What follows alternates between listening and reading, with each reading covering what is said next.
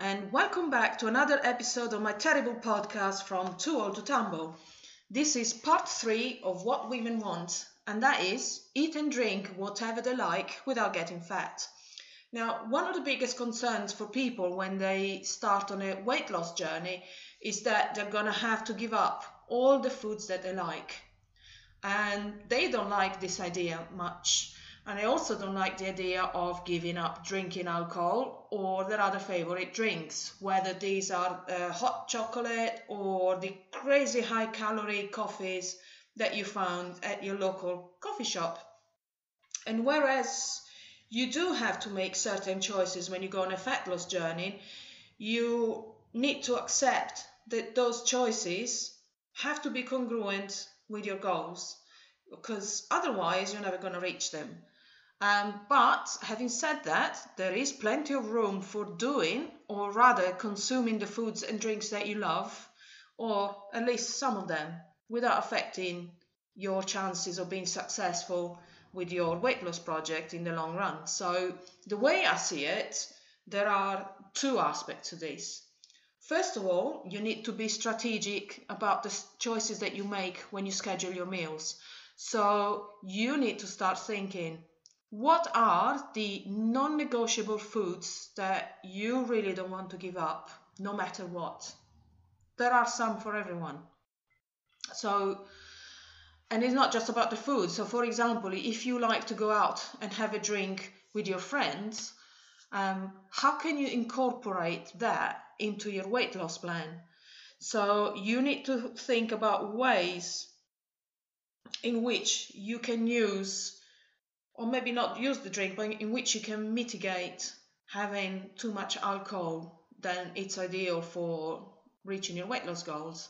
So some of this is down to strategy, but the other aspect is that you need to accept that if you want to see the changes, you need to kind of change your mindset and be willing to give up where you're at right now with the choices that you make in the kitchen or when you go out drinking.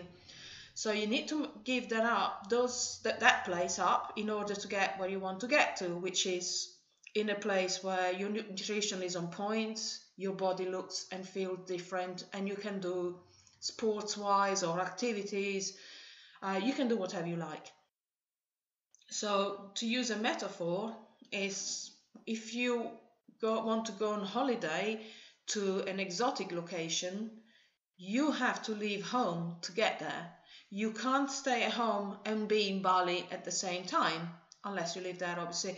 But you see what I mean? If you live in the UK, you can't be at home in the UK and in Bali at the same time. So you need to leave home to get to Bali. So it's all about your mindset, and it's about the other aspect of eating whatever you want without getting fat is learning to love and want the type of foods and drinks that will support your weight loss goals, because then you can definitely eat and drink whatever you like without putting on weight, and in fact you'll be losing. So if you look at all the type of foods that are being recommended for weight loss, which ones have you never tried, and which ones is worth trying? I mean, try all of them or some, and see which ones agree with you or which ones you like. It's about discovering not just what works for you, but also what you've been missing out on all this time by perhaps having a diet that's not helping you have the type of body that you want. So when you do this, which can be really exciting actually when you look at it like this, you need to get into that mindset again. It's all about the mindset, how you frame the situation. So you need to learn to be curious if you're not already, and to be excited at discovering something new that might make a huge difference in your life. A small change that can make a massive difference. And you might be surprised to discover that all these things that make you cringe when somebody mention them, like, salad or I don't know, grilled meat or stuff like that you're actually going to love some of these things when you prepare them properly and when you make them exciting for you. So with just this little shift in your mindset, you can get such a long way towards reaching your fat loss goals. It is just amazing, and it's always a pleasure to see that when it happens with people that I work with. So the last thing that you need to look at is when you eat certain things. Again, if you go out drinking socially, what you do before and after you have that drink, it's very important because it can make or break your efforts or your chances of being successful.